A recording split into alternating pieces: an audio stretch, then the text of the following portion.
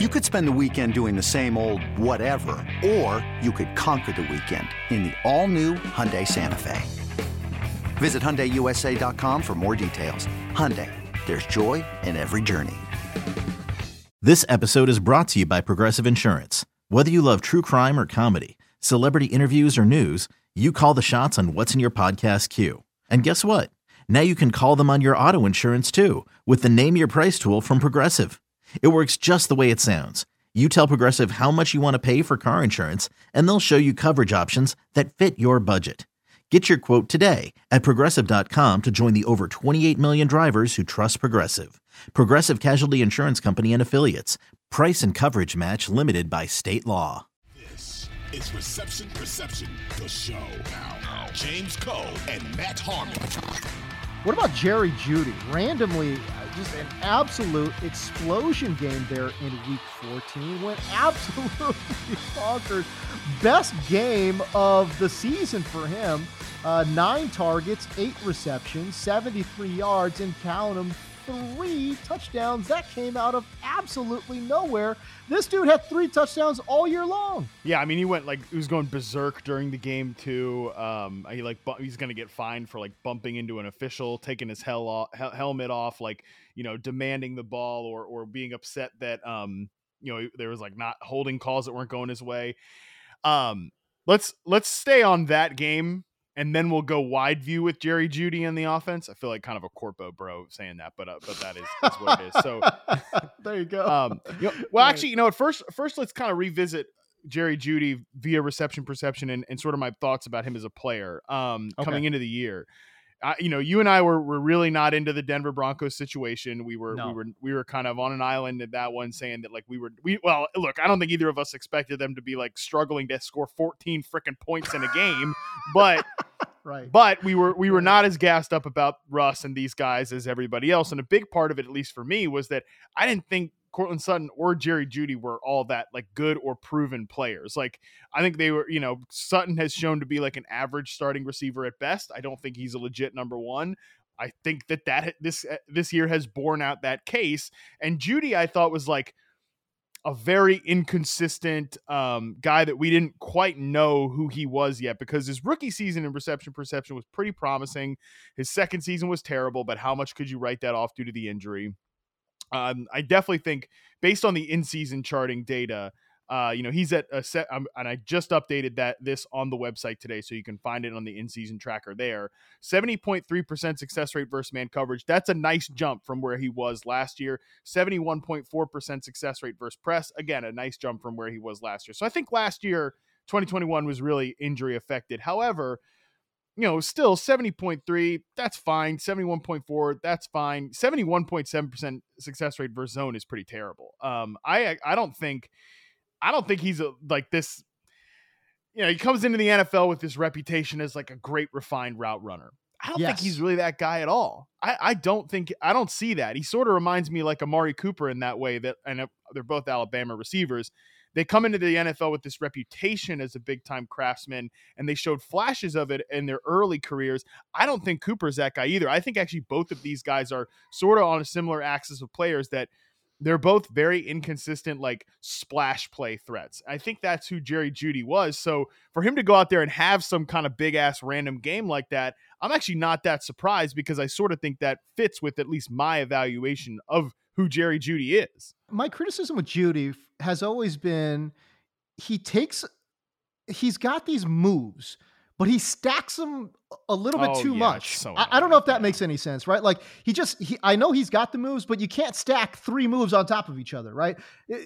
I feel like it disrupts the timing of a play, right? It takes him forever to break out of that slant route, right? And when he does, he's open, but golly, it takes a long ass time for him to get into that. I don't know if that jibes with what you kind of seen on film too.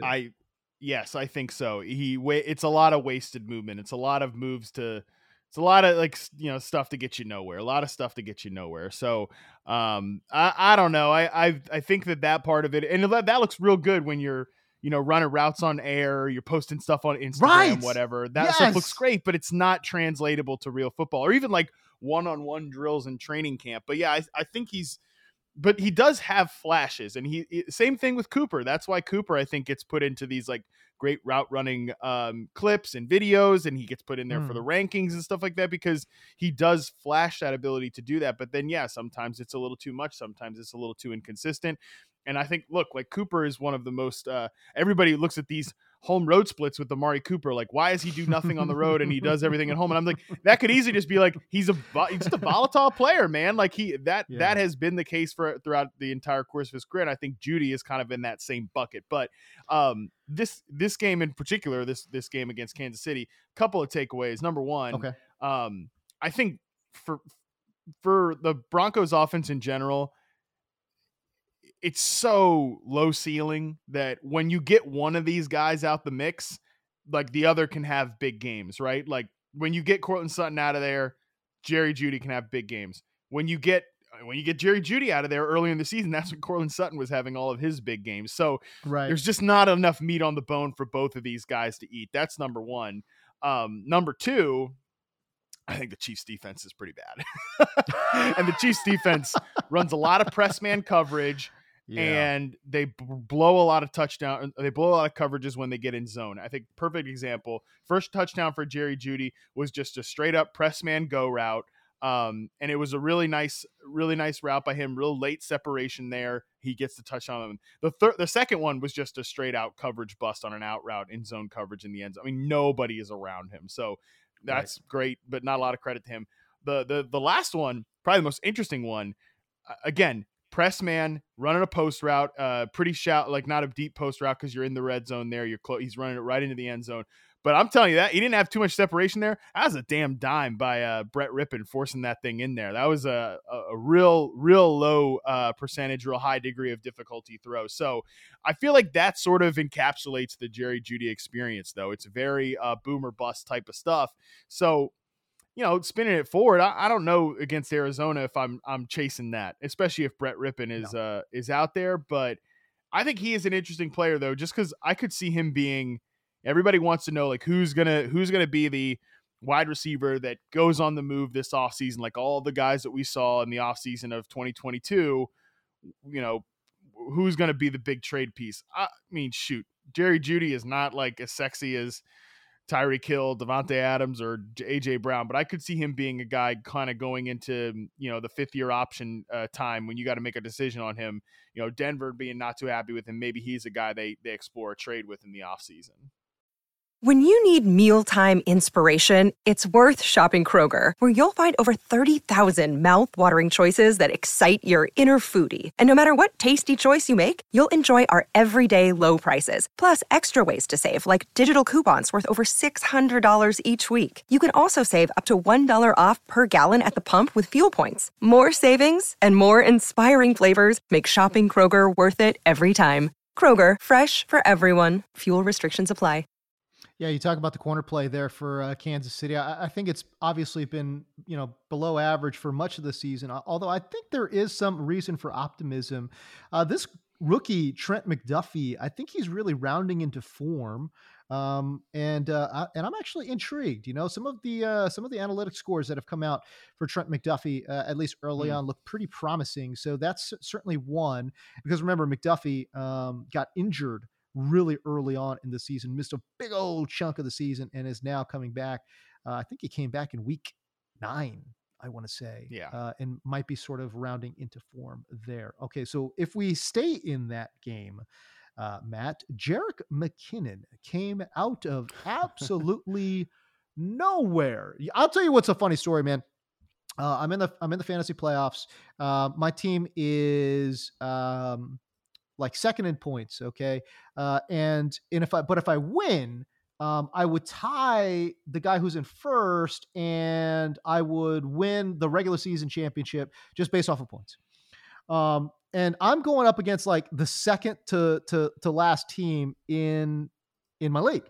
And this guy's got freaking Jerry Jeudy and Jerick McKinnon, dude. I'm like, what? No way. Are you serious? Despicable. What is going on, man? Which is obviously why this guy's team sucks for the season, right? Like Jerry Jeudy, Jerick McKinnon are two of this guy's main pieces. But I'm like, I've ran into a goddamn buzzsaw. there in week 14. Really but no, Jerick McKinnon came out of absolutely nowhere. He is the guy from a profile standpoint that it's like, he's the guy that we should all love in fantasy football, right? Mm-hmm. Like he's out there the most, like he plays the most snaps of all the running backs. He's got pass catching chops. He's somebody that we should be excited about, but you know what? He's done absolutely nothing this year, except in week 14, the guy drops a 3 touchdown bomb. In fantasy football. It was just, I mean, he looked great. Yeah, I would kind of disagree that he's done nothing. I mean, from like a production standpoint, I get it. And at different times, this has been a 3-man backfield. And I mean, that's the worst. When you got a 3-man backfield, just, absolutely forget about it. Like it ain't going to happen for your favorite sleeper or your favorite running back when it's a 3-man backfield. This is not going to happen. However, I think it's been pretty clear that the Chiefs just really trust Jerick McKinnon, that they really like him out there. They like him in pass protection, but they even kind of like him in weird. That's the thing that's a little tough with his usage, because I think it's tempting to think like, oh, Pacheco is their banger back and then McKinnon's their passing down back, but that's not necessarily the case. I mean, they don't want to give Isaiah Pacheco much passing work, but they also give McKinnon like short yardage stuff, like they in, goal to go situations, stuff like that. So it is pretty clear that they do trust him. Each of the last 2 weeks, he's been 30% of the team rushing carries. Like that's pretty good. I think, going into this week too, they get Houston, who has been run on more than anybody else in the NFL. Right. Like I feel like if you're hurting for running backs, like I actually think McKinnon, if he's available, and depends on the platform you play on, like how available he is, but he could scoop him up and start him this week. Like it's not point chasey just because of the matchup with Houston and the fact that they still use him as like a base back in addition to the passing game stuff. But yeah, man, the McKinnon stuff is interesting. I definitely think they trust him. I definitely think that he's emerged as like the most reliable guy there. But man, how do you not like look at Pacheco and think they need to give that guy the ball more a little bit? Oh yeah, for sure. I mean, the guy's got, just his size speed combination, man, looks great. And obviously he was a clear cut guy that I loved in the preseason. That was obviously buried a little bit in the depth chart and was a 7th. I was surprised, to be honest with you, that he was a 7th round pick or whatever I think he was 7th round pick, right? 7th rounder, yep. Yeah, 7th round pick out of Rutgers. I was surprised by that when you're looking at a guy that's got that kind of athleticism. I get that he's not very lateral, but man, that north-south speed with that size, come on now. Give me some of that all day long, especially, and he landed in the perfect spot too. Like Kansas City, great offense, and who's he got in front of him? CEH and Rojo, who I guess doesn't even exist on that team right now. But yeah, no, I mean, listen, Kansas City, I think, has done a good job with Jerick McKinnon.